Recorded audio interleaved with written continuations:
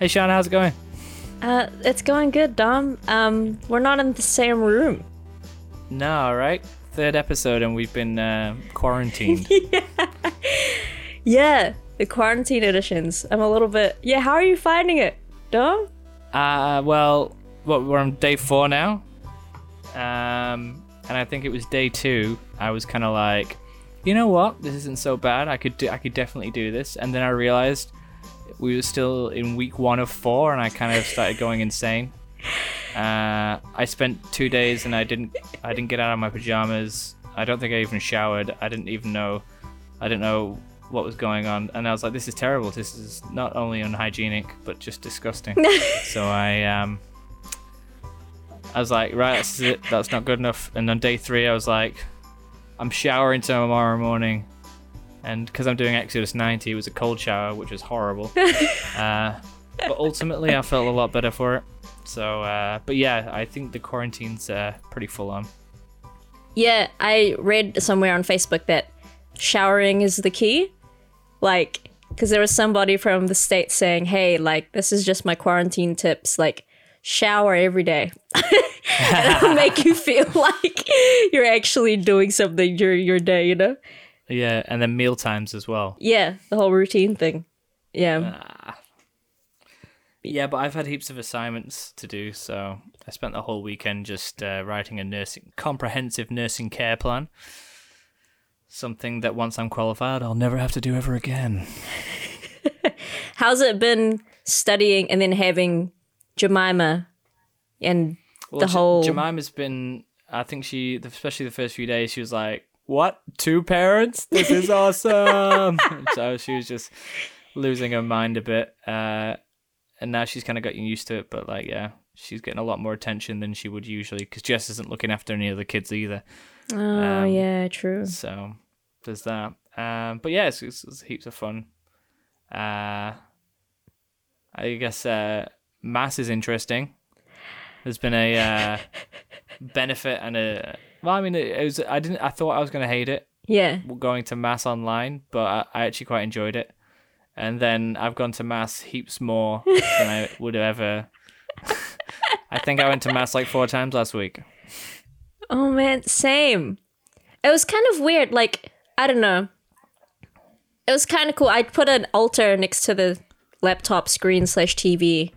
Because sometimes when I do, you know, like you're encouraged to do all the same stuff, you know, like standing up and kneeling down. But I'm like, am I worshiping my laptop? It kind of feels weird, so I'm half-heartedly... I still don't know what it's not a hot take, it's a lukewarm take right now.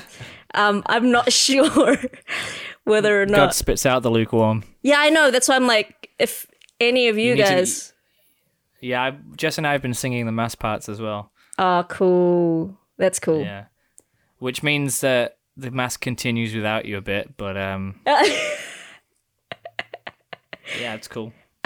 Big shout out to DJ Haygray, who's been putting up all these masses for us every day with Bishop Steve. He wakes up every morning and sorts it out. Yeah, it's his job. I'm here to help. Dom, I had a question. Yeah? What is it like being an extrovert in quarantine? Let's have a think.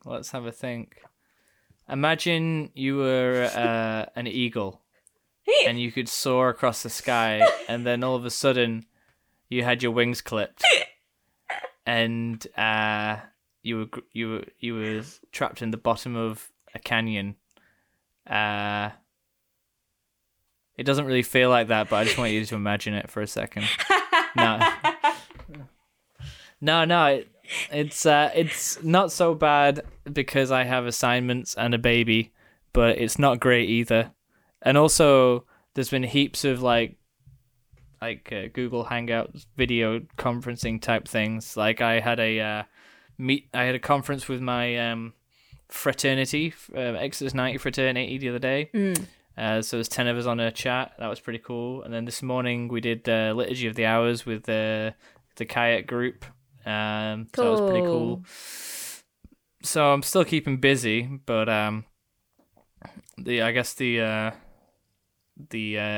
extra version hasn't taken too much of a hit yet. The concept of staying inside for 4 days is pretty terrible, though. Yeah. No, definitely. But Jess and I have been going for walks and stuff, so we get out and we've got a baby to engage with. So, and I think she's an extrovert, so Oh yeah. She's loving having two parents. yeah, that's right. But yeah, it's going pretty good. You know what would have been a really good segue into the topic today?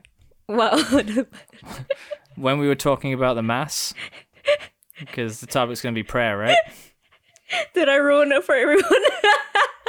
I was like, this is going for a great segue. Then Shannon was like, I've got a question. I was like, okay, this is gonna Isn't happen. this a better segue now? But Isn't this a better What? segue? no, because we still haven't introduced the podcast. Should we do that now? Ladies first. Hi everybody, this is She Bears and Hebrews, and I am the she bear, and these guys are the Hebrews. You've got Shana Llorando, Llorando. JJ Abrams, and myself, Dominic Malgeri, joining you on the podcast. So welcome everybody. To the special quarantine edition. Yeah, Yeah. Hayden Man, Quarantino, 3 episodes in. Yeah. and we already need to do this from distance. Directing live from the home office. Yeah. This is a work from home edition. Hell yeah, there you go. Yeah.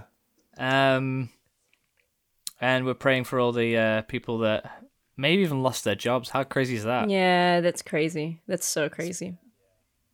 Man. Pretty intense. What How are you studying from home, Dom? through the power of Like, Google. Is it easy enough? Nice. It's not easy, but I don't think it was easy anyway. It's just doing monotonous assignments. We've been taken out of the hospitals, obviously. So that's and so they thought you know what's pretty much equal to doing hospital work, worksheets, more assignments. Yeah. All right. So yeah, we've got that going on, which is like not fun at all. But yeah, one thing that has been interesting is my prayer life. Oh, wow. Oh yeah, I think all. How so? Well, it's interesting because I guess with having more time, and also with the difficulties of quarantine, people have been more creative with how we can pray. There's been more opportunity to pray, and so all of a sudden, prayer has become a way of life rather than something that happens within my life, I guess, which is pretty interesting. How have you guys found it? I found it pretty good. Like every morning, live streaming a mass from Bishop Steve's house. So like when I'm not like unbelievably stressed out by it, it's actually really nice to just kind of like sit and pray the mass. Yeah. And also like hear like a homily that's, kind of gets me thinking about stuff that I hadn't really thought about before. Yeah, so I really do enjoy having that kind of hour to start the day off. Yeah. Of like, being, I guess, vicariously involved in a mass. Is that the right word? Vicariously? Yeah, I reckon. I don't know. Just say things that I don't fully know what you sound mean kind by of that. right. Okay. I always used to hate when I was working at the chaplaincy when we'd be hosting the mass at the cathedral, because it's like it took the source and summit of the Catholic faith and turned it into a chore, and then you don't pay attention to anything because you're just like, are they in the right positions? Oh my gosh, what's happening next? Who are they? What are they doing over there? And then you just don't get any prayer done. So yeah, I came to. I now can't stand youth masses. I just can't do it. Oh, it's a hot take. That's a hot take. That's just an opinion. If I said youth masses are the worst, that would be a hot take. But I'm so conflict averse. I think I'm starting to melt again, Dom. Like, this is just crazy. Oh, I was wow. just like, It's been oh a my few gosh. years. Oh my gosh. Yeah. It's been a year. To the Wow. day since your last melting. Yeah. Just to clarify, melting means I'm just conflict averse and I just run away from any source of conflict whatsoever. And yeah, there was a story Yeah. behind it. I forget. Yeah. Well, prayer is like something that's kind of anchored us here in my flat. Like, so mass has been really good in the morning to kind of wake us up. There was one day I was like, nah, I'm gonna like stay in. I'm just gonna sleep in on Saturday. And then my Oh, yeah? flatmate like just knocks on the door like 9 o'clock and be like, hey, are you gonna mass? And I was just like, yeah, I guess. Just like, so it's been good. It's just this thing that like keeps our flat running. And then I guess we've been also trying to pray the rosary here every evening, 5 o'clock. And I think after reading the indulgences that are on offer, like Oh, yeah. praying the Divine Mercy Chaplet, like either at 3 or like some other time, like, yeah, it's definitely been a good thing for me just to even set up a routine in my day. Yeah. Yeah, and it kind of, it's been funny because it's also been like a way for me to reach out to other people. So like I was like, oh, we've got masses being streamed. It's really easy for people to just like jump on and see what a mass is like. So I was like sent out a link to my like people or family and be like, hey, if you guys want to join on, I'll join in. So kind of a way to evangelize a little bit too. Yeah, that's cool. Yeah, because I was thinking like earlier this year I was reading. I started reading because I never finish books like this. Apparently, book by Jacques Philippe about prayer, and Oh, cool. it really kind of opened my eyes as to the reality of prayer. Because like I think prayer is always one of those things that seems to be talked about but never fully understood. Which I mean makes sense if you think about it, because prayer is just having dialogue with the creator of the universe, which is pretty hard to understand as a concept. It's like, yeah, just creator of the universe popping in and saying hi. And then there's also the fact that like, especially like in like Catholicism, prayer seems so structured. Like with with the mass and even just with the Our Father. I remember hearing a story where someone suggested to a non-Catholic Christian, why don't you try praying the Our Father? And they responded with something to the lines of like, are you trying to tell me how to pray? Like, these are the only words you're allowed to use? And I was like, what? It's like, it's the Bible though. That's what Jesus said. But then you've got things like the Hail Mary and what have you. And they just seem like, they almost seem like they're dead because they're just set kind of phrases and verses that it's like, okay, here's what you pray, especially if you look at like Liturgy of the Hours. It's just here's a series of psalms and canticles, pray them, see you later. And so it turns prayer into this kind of almost dead thing when it's actually quite well, that's not what prayer is. And then you have the opposite side of the argument, which is like the charismatic renewal kind of stuff, which is all prayer is all just completely spiritual, getting moved by the Spirit, praying in tongues, this, that, the other. It's like it's a whole other thing, which is like almost the two things don't seem to translate. But yeah, that's what I was thought of when I was looking at prayer. What do you guys think About what prayer is? Or like... Yeah, your kind of perceptions on prayer. I guess over time it's changed. I think when I was starting out, like it was definitely like the rote prayers and stuff like that, right? Like being taught, you know, the Our Father and Hail Mary, all that stuff. And then like going in, I guess it depended on the stage where I was at. Like I got into my faith through charismatic kind of means, like praise and worship and all that. And yeah, but more and more it's been about silence.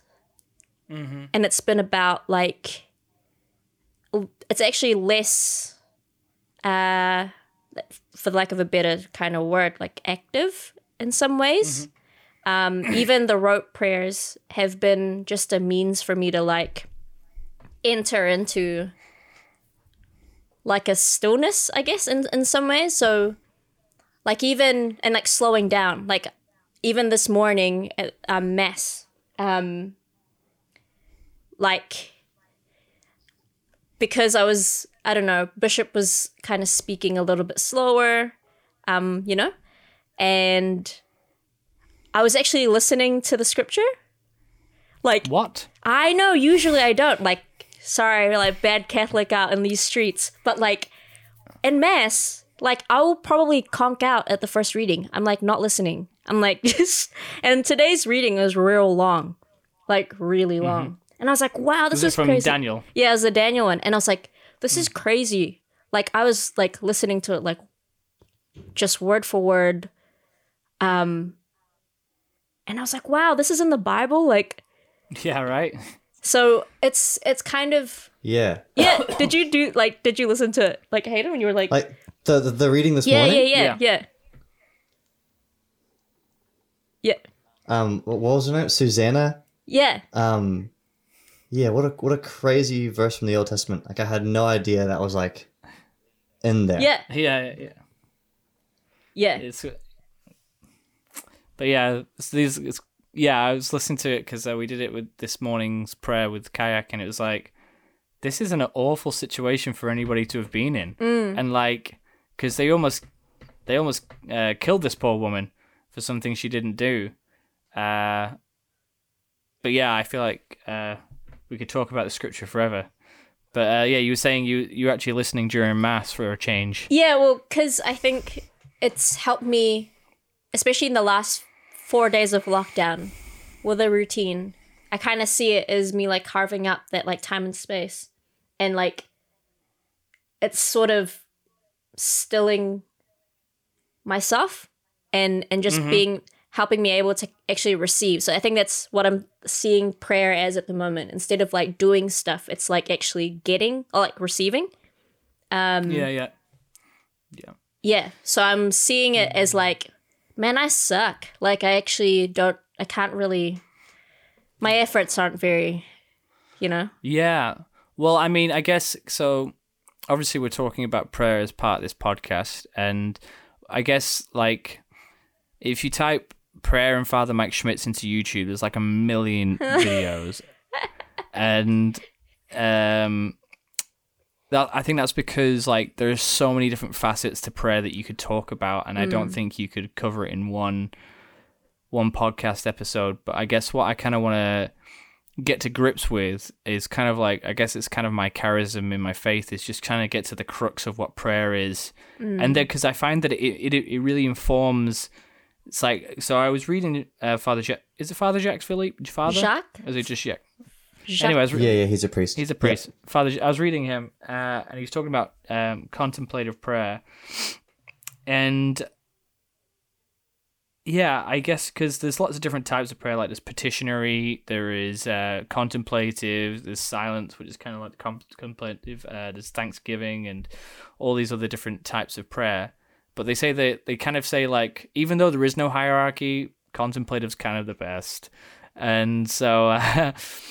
And I guess the reason is because that is the source of all prayer. If you can get to that level of contemplative prayer, which again, it's not a levels thing. Some people, and also it's not a skill set, because if it was, then some people will be able to do it and other people can't. But God's allowed us to, He's given us prayer as a gift so everyone can do it. Wow. And so it's about, it's not about what we do and what we say. So which kind of goes against this whole idea of having an Our Father and Hail Mary. It's like, it doesn't matter what you say. You can say anything. It's like, yeah, I guess to a point. But like, what prayer is doing is it's about changing your inner disposition. Yeah. It's about a relationship with the creator of the universe. And again, this gets kind of hard to understand because it's easy to talk about having a relationship with another being because they're there. You can see them, you can actively communicate with them, but like when you're having a relationship with like a spiritual being, God, is kind of like you can't see them. They don't have matter, though they do matter. So it's hard to do, but I think what our aim should be is to look at our internal dispositions towards things like this. In the Catechism, it says that for me, prayer is a surge of the heart. It is a simple look turned towards heaven. It is a cry of recognition of love, embracing both trial and joy. And I think there's so much in that, packed into that little sentence there. Because like it starts off by saying it's a surge of the heart. And that, like, when you think of a surge, it's like a big, like, gushing forward, but I think a surge can be like a tiny little thing. It's like a light knocking at the door. And so basically, even though it's a gift given to us, it has to come from us in a way. Like, we have to open the door to that knocking. And it's that idea that, like, oh, maybe I could say a prayer. And I heard a story about on one of the podcasts that I listened to, and it was kind of the conversion story of the priest. And he was saying that, like, he just finished, I can't remember what he'd done, but he just had this idea, is like, I should pray. And so he just started repeating the name Jesus over and over again because he didn't know what to say. And that kind of explains that surge of the heart, of like that desire of like, I should probably do this. And it's so, like, I think one of these fundamental kind of things within Catholicism is we're asked to do these things which have like phenomenal cosmic power, like the genie says, but like we're only in this tiny little human body.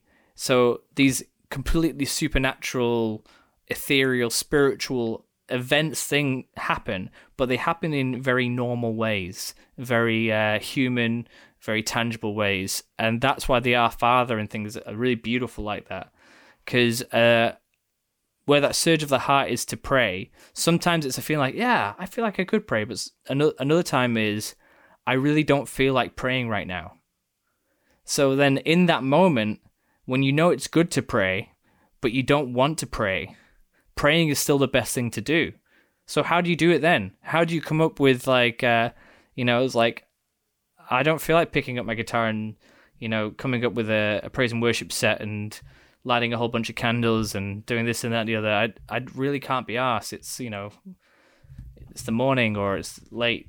So it's like, so what do I say? And that's why I've always loved the rosary and the prayer of the church, because it's like, what do I say? Oh, this is what I say. Oh, fantastic. And so tick that box, still praying.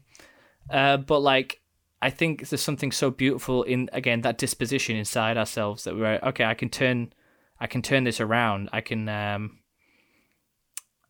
turn this like flatness of I don't care into something that's actually good and beautiful and a prayer. Just by deciding to do it and not having to think about it, but like still being able to speak with God. What do you guys think about that? I feel like I'm talking a lot. That was like a mic drop moment. Like, no, I understand that. And I think as you were talking, I was like, I think I heard someone say one time that, well, I'm pretty sure it's true, but like God is the one that pursues us first, right? So he's the one that, like, if we think that we're like seeking him, he's actually doing a lot more before that to like get us to that point. So every time I feel like I want to pray, like what you were saying, like, oh, I want to pray right now, like it helps when I am reminded that like that was probably God being like, hey, like you said, the whole knocking thing, like he's knocking. And so like I definitely have the choice to be like, yep, sweet. And sometimes like my prayer is, I don't know, I've been praying a lot more like honest lately, like, and really short, like sometimes, because I definitely have those moments where I don't want to pray, when I don't feel like it, and like sometimes I'm just like, all right, God, like, hey, you know, or a lot of the time it's me having to tell him how I'm upset about a weakness that I have or whatever. But I think our boss, Alex, was reading like this book. I've heard that like, yeah. The book. It's called what? The End of an Affair? Yeah, the end of like the affair or something. Yeah. And it was talking about like at the end of the book, it's just this guy who like, what did he say, Hayden? The prayer? Oh man, I think so. Like pretty much like the last sentence of this book. I think it's kind of the book, from what I understand, is following a guy who's kind of like begrudgingly, like following God, or isn't like I don't really know what it's about, but essentially, it's this man's like struggle with believing in God, and I think the very last sentence of the book is, "Dear God, I'm tired. Leave me alone forever." I think is the very... Is that right? Yeah, it was something like that. Let me find it. And and then Alex was just like, isn't that beautiful? And we were like, what? Is that beautiful? And he's like, yeah, like this guy like just didn't follow God, and at the end, like that was his like honest prayer. Like he's actually like said something to him, you know? Well, yeah. And I think there's something really powerful in that, like, prayer of the heart. I think that's kind of essential, because I was thinking about that story in the Bible where there's the Pharisee and the tax collector, and I've got it prepared here. Cool. Yeah, using the book that we wrote. Where is it?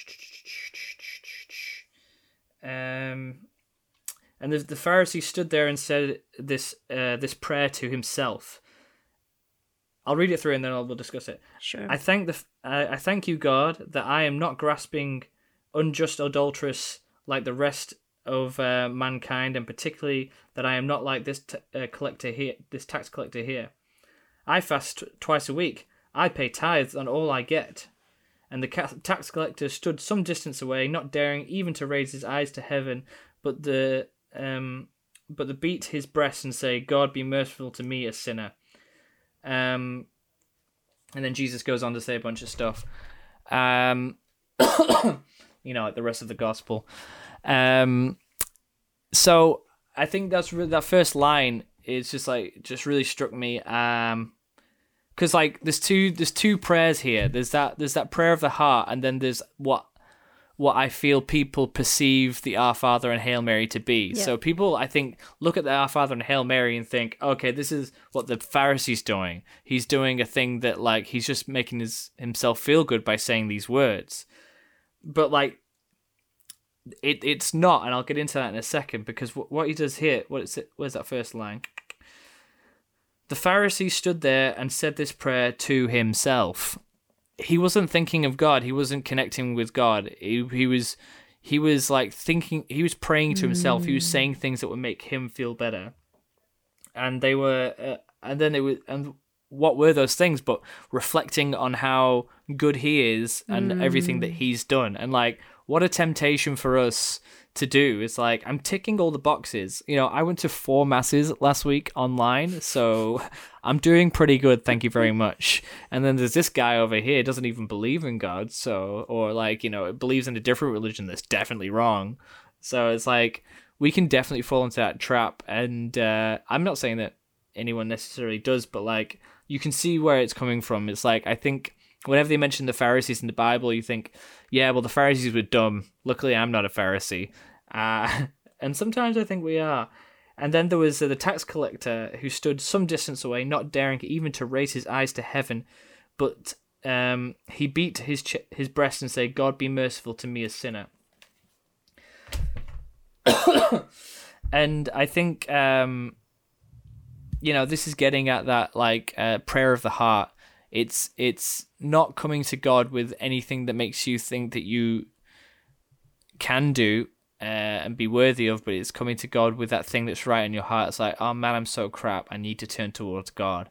And all I can do is like, this is all I've got nothing. It's like, I haven't been fasting. I haven't been doing this. I have been sinning, and that's all I've got, but I still need to turn towards God. And it's like that surge of the heart, which can be a prompting, like, oh yeah, I'm going to do this prayer.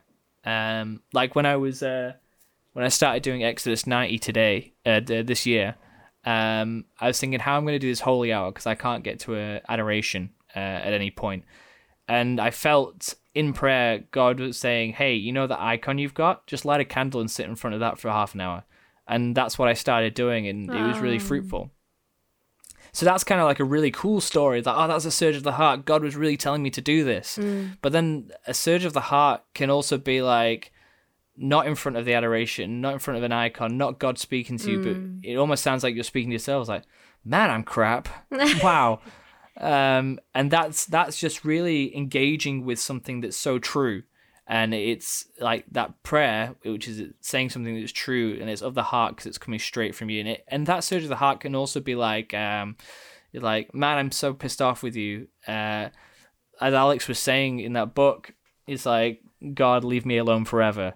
And God was listening, because that was something he was saying to God. He cut through all the mess, and he cut through all the pomp and circumstance. He cut through all his perceptions, and he just went straight to God and was like, leave me alone. But like, he didn't realize what he was doing in that, and that he was actually connecting with the creator of the universe, maybe for the first time in his life. And so going back to the Pharisees' prayer, where he seemed, well, the perception people might have of that prayer of like, okay, he's praying these words, and it, like, because it's pomp and circumstance, we think, oh right, so like the Our Father or the Hail Mary, or the Mass, and it's kind of like it's dead because it's just me not paying attention like Shana does in Mass and stuff like that, because me and Hey Gray do. Anyway, but one thing that really struck me about the Our Father and the Hail Mary, in fact, is like, and all these prayers that the church has given us, is actually pay attention to the words that are being said, especially in Our Father. Let's go with that, because why would you say these things? Of your own volition, of your own creativity, how would you come up with these things?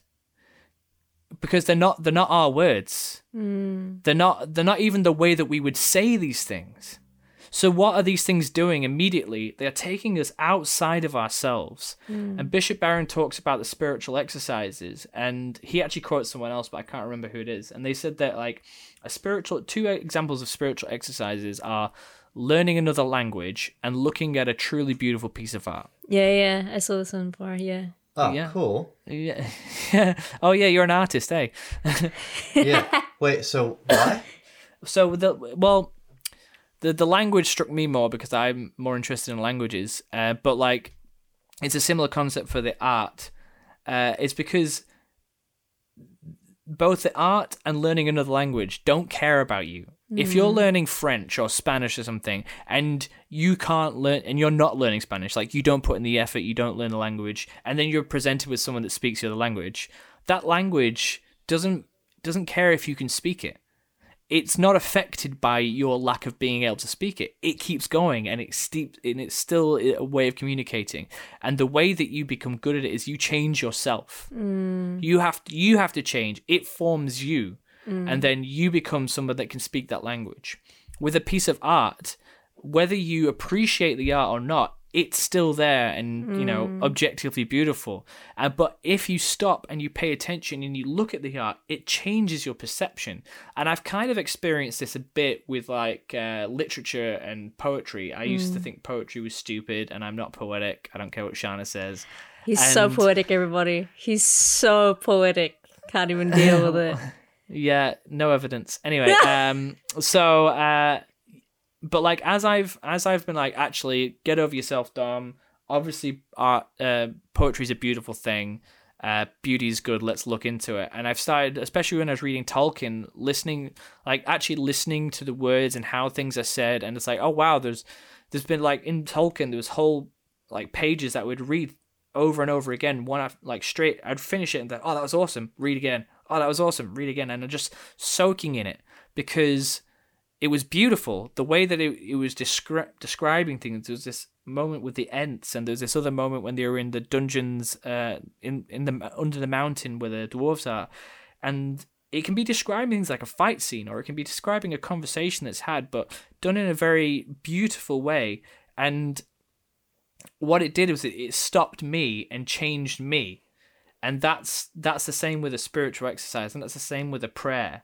And that's exactly what the Pharisees not doing, although we look at it that way because we look at the church, we see all these like golden chalices and like fancy pieces of art and stuff like that, and we think, fancy. But like if we stop and we actually pay attention to those things,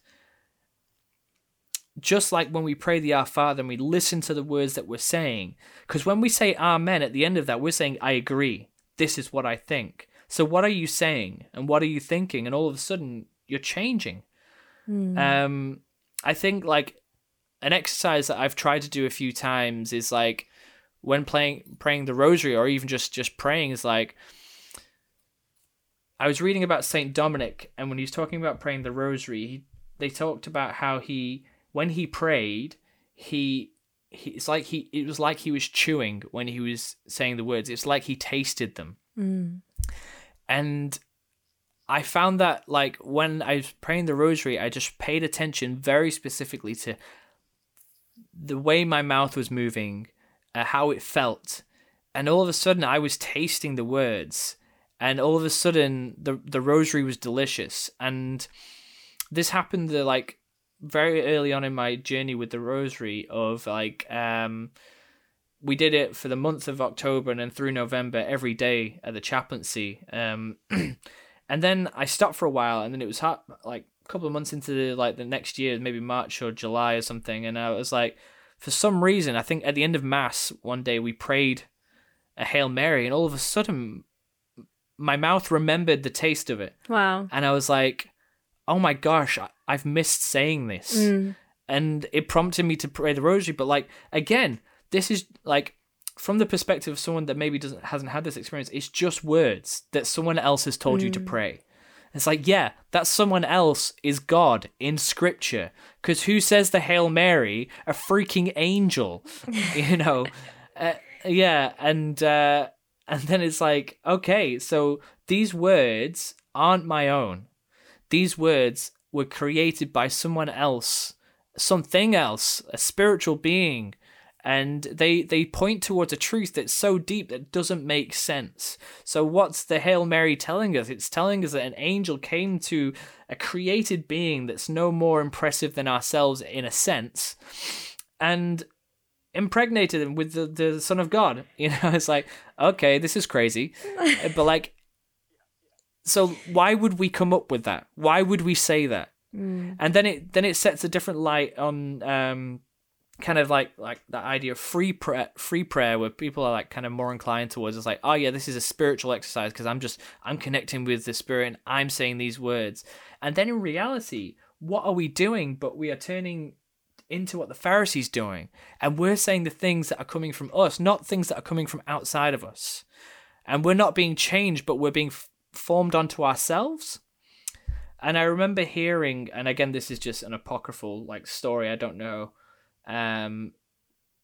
It was a exorcist was telling me, probably in a podcast. I don't know many exorcists. Just went for coffee with an exorcist, super cash. The devil turned up, bam, bam. Anyway, no, he was saying that like he went to there was this Protestant church that had like some sort of possession problem, and he comes along, and as the demon was kind of manifesting, the devil said to them like, "Why do you keep on saying these words that I've been giving you?" And it's kind of like that's the beautiful thing about these prayers that church gives us is it's like we have the concrete evidence that it's not from us or that it's not from anything else. Because we forget that in our humanity we are weak and we are easily influenced by different things. So why don't we be influenced by God and use the words that he gave us in the Our Father, use the words that Gabriel like spoke in the Hail Mary or the Psalms or the Mass, so many different things. Man.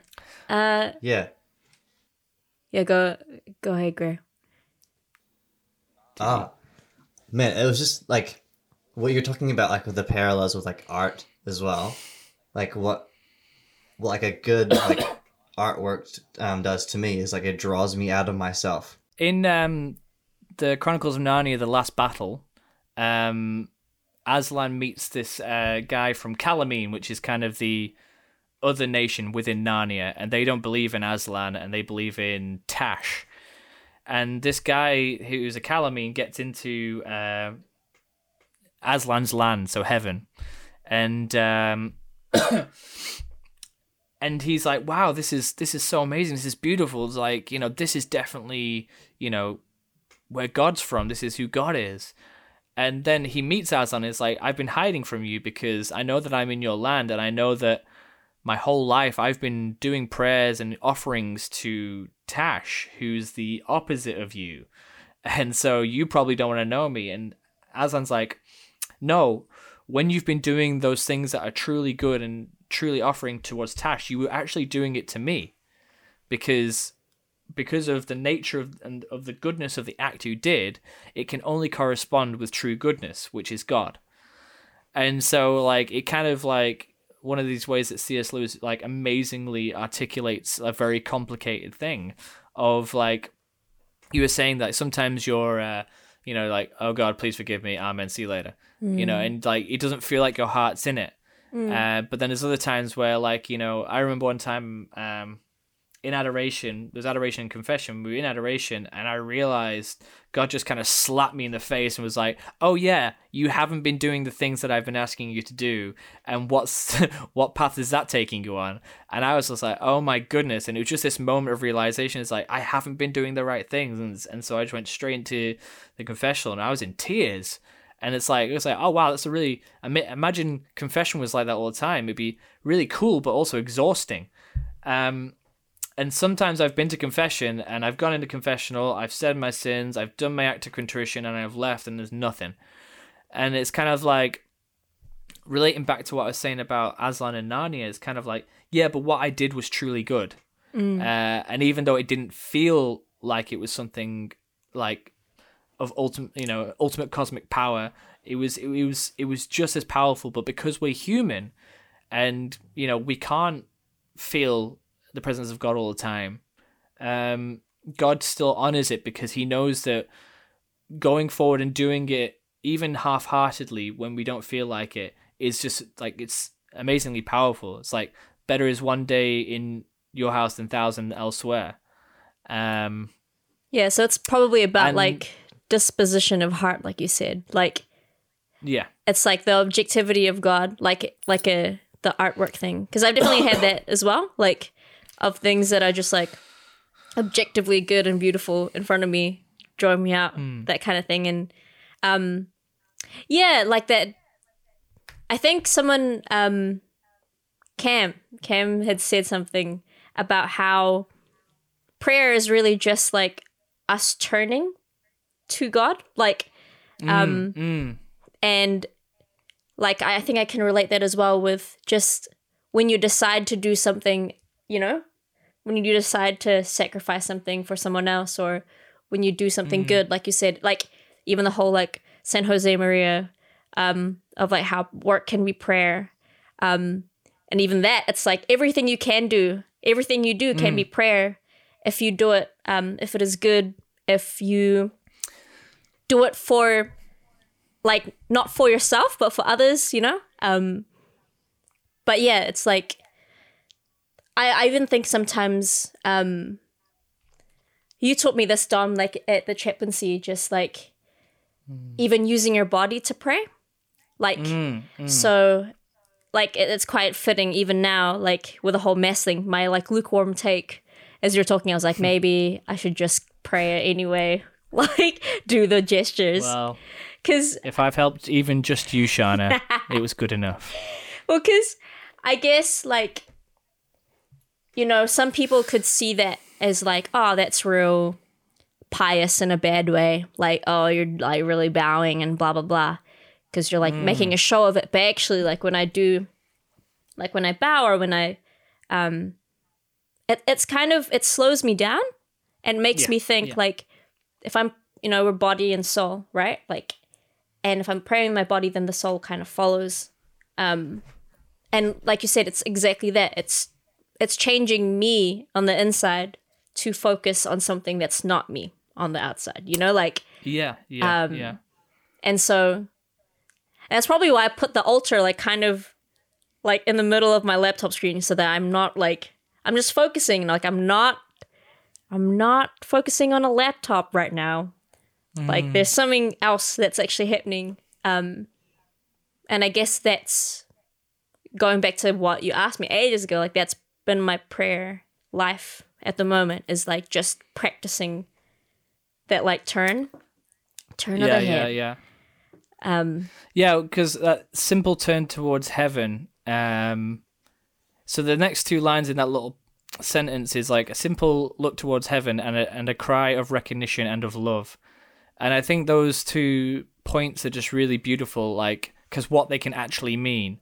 A turn towards heaven, like, okay, you want to go to heaven, go in front of the altar during consecration, because that's literally heaven meeting earth when this piece of bread becomes something that is in heaven, and that's the body of Christ. And the, you know, Charles, you know, wow, that's that turning towards heaven, and that can be this really dramatic, poetic, beautiful thing. But sometimes a turn towards heaven can be like, God's real.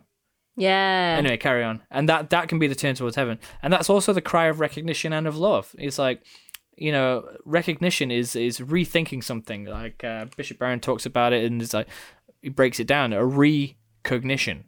So something that you thought of, something that you know, it's bringing to mind again. And like, just like that moment in your day of like, God is real. And then like that turning towards God can be something simple as setting up an altar. Something that I didn't do, which I'm really kicking myself for now, is as I was setting up the microphone and stuff, I was like, I should totally get the icon and the candle and light it throughout the whole podcast. Wow. And then it'll always be there whilst I'm doing it. But I didn't, because I'm a sinner. Anyway. Next time, next podcast. But I know what it looks like, so I'm recognitioning it in my head right now. And like doing those little things, and it's kind of like, I can feel it in my heart, like when I had that first inclination to be like, okay, God, you know, how do I pray before you, because I can't get in front of the Eucharist? It's like, use this icon and this thing. It's like, I could feel when I was doing that, it was like a roaring in my heart of celebration. It's like, yes, this is a good thing to do. Wow. And like that doesn't happen all the time, but initially I was kind of like, this is a good thing to do. So then I remember that. I recognize it. Recognize it. Wow. Anyway, and so there's like, and it's a simple turn towards heaven. All it is lighting a candle, sitting down and shutting up. But then it's like recognizing the truth behind it, and recognizing that it's God, and who's God but love. And then that like that final kind of line is embracing both trial and joy. And something that comes to mind with this, which is kind of terrifying, is knowing that all saints went through a dark night of the soul. And that's kind of like, it's almost as though it's like, if you're desiring a deep spiritual connection with God, you kind of want a dark night of the soul. However, nobody wants the dark night of the soul because it's awful. But like, we hear of like Saint Mother Teresa of Calcutta, was there some like she experienced had like really strong, powerful experience of God twice in her life, and then it was like 40 years of darkness. It was like 50 she or was something. in front of the I remember a priest was telling me he was in adoration with her, and she'd been there long before he'd got there, and then a note was passed back to him from Mother Teresa, and it says, "Where is God?" She was in front of the Blessed Sacrament. She was in the chapel and she was praying, but she just didn't feel him. And it's like, wow, what a witness, you know? It's just keep on going, which kind of brings a very Catholic truth forward into what prayer is, and it's an action. It's something that we do, and this becomes a fighting point when we are met with our Protestant brothers and sisters of like, was it faith and works? Yep, I think it's in a letter to John or something. I don't know. It's a New Testament letter. Oh yeah. Anyway, but they don't believe that we can do anything. So like they're against the idea of works. But in Catholicism there are so many physical acts, and I think that's a recognizing of the tangibleness and the humanity of humanity. And I think it comes with those, the bowing, the kneeling, the sitting, the standing. It comes with the, using the rosary beads to keep count. It comes with actually saying things out loud, set prayers. It's a tangibleness, and it's a thing that we need to do these things. Because we can look at trial as in like a spiritual dryness, or we can also look at trial as like, a rosary takes like a whole 20 minutes and it's like forever, or like, oh my gosh, mass is so boring, where's some good music, or this homily's dry as, do I have to sit through this? Yeah. Or as I found with youth masses, it's like the mass is, we're just waiting for the final blessing, but we've got 45 minutes of notices now. Woohoo. Oh my god! Real quick. My phone's probably gonna die, but keep going. This is great. Okay, we can wrap it up soon. No. You guys keep going, but like I'm just letting you know, my phone is going to die. Oh, so you'll just disappear? Yeah, I'll just disappear eventually. Okay. But, yeah. Anyway, so that. Yeah. Yeah. Oh no! I just wanted to just say like what you've been talking about reminds me a lot about like Sirach. It's like one of my favorite Bible verses is like in chapter 38 of it, and it's talking about like all the different like tradesmen and stuff. Right. And it's this really beautiful poem about like their work and them the potter sitting at, doing the clay stuff, and it finishes with, and their prayer is in the practice of their trade. Wow. Like saying that their prayer is their work. And I think that's really like, that resonates a lot with me. Yeah, and I think that's a really powerful thing. It's helping me a lot get through my degree as well, because there's loads of assignments that just are like, oh, this is pointless. This is just ticking boxes. This isn't actually applicable to real life, and I can see that. But like, I know that I need to get through it, and so it's like, it doesn't matter how I feel, and like, so there's these the double two sides of the trial. The trial is the actual assignment itself, but then there's also the spiritual trial of me seeing no point in it. And so there's two elements, and we need to embrace that. And I learned this from Saint Teresa of Lisieux, and like this joyful suffering of like, oh wow, this is an opportunity for me to offer something up to God. And it's like, it's really sucky that I have to go through this right now. It's it doesn't make sense. I know I'm just ticking boxes, and it's a load of rubbish. But like, kind of absorb that, take it in, and don't. For me, like, complaining is a big thing that I struggle with. So I was like, don't complain, but take that complaining and let it sit inside you, and experience the pain that you have with having to go through this like monotonous trial, and offer it back up to God. And all of a sudden, He takes that pain and that trial and that crappiness, and he redeems it. And all of a sudden, you become joyful because you're connecting with you're recognizing God, and you're turning towards heaven, and you're crying out that love who is God. And so all of a sudden, doing an assignment becomes a prayer. Now, the problem with this is you don't want to say, oh, my assignment's a prayer, so I don't need to pray. See you later. It's like, yeah, I'm just doing my assignments. That's my prayer. It's like, no, you also need to have that time to set aside. Look at Jesus. After he did his labors of love and his works and his trials of healing people, feeding 5,000, preaching to people, he took time aside. He went up a mountain and he prayed. And like, it would be awesome if we had that time to set aside to go up a mountain, or even if we had a mountain nearby. But like, you know, take that time aside and like actually engage with God. And this is the dispositions thing. So we hear this phrase thrown around is like, we're meant to have a life of prayer. We're not just supposed to do prayer. Our life is meant to be a prayer. And it's like, okay, because in the Gospels, no, I think is it in the epistles, Paul says, you know, we are called to pray ceasingly. Unceasingly. Yeah, and so we need to unceasingly. Ceasingly is the opposite. It's like remotely working and not remotely working. Yeah. So pray unceasingly. And so like, how do we do that? It's like, do we just become monks and sit in like these little cells where we just pray unceasingly? Or do we change our lives, change the dispositions deep in our heart, and ultimately who we are because of God, so that our lives become an action of everything is ordered towards God? Yeah. Yeah. And so what is prayer?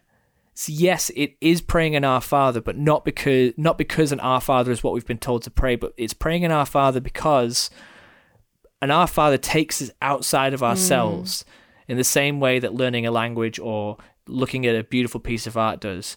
And it's smushing us like the person that works with clay, or the person that does the piece of art, or the person that chips away at a piece of stone and makes it a statue.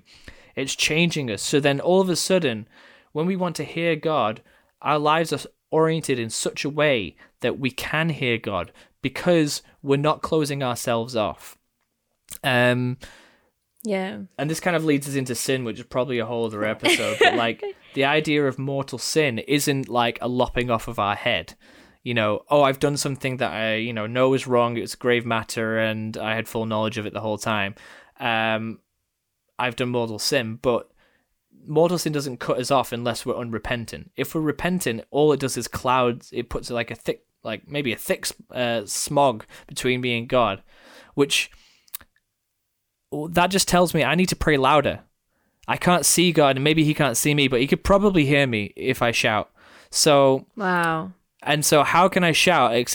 Not necessarily shouting, but like saying, I'm going to do these things, which is it's going to change me. It's going to hurt. It's going to be painful. It's like with Exodus 90, I'm going to do these cold showers. I'm not going to have these sweet things that I used to lean on. I'm not going to go and watch videos and zone out.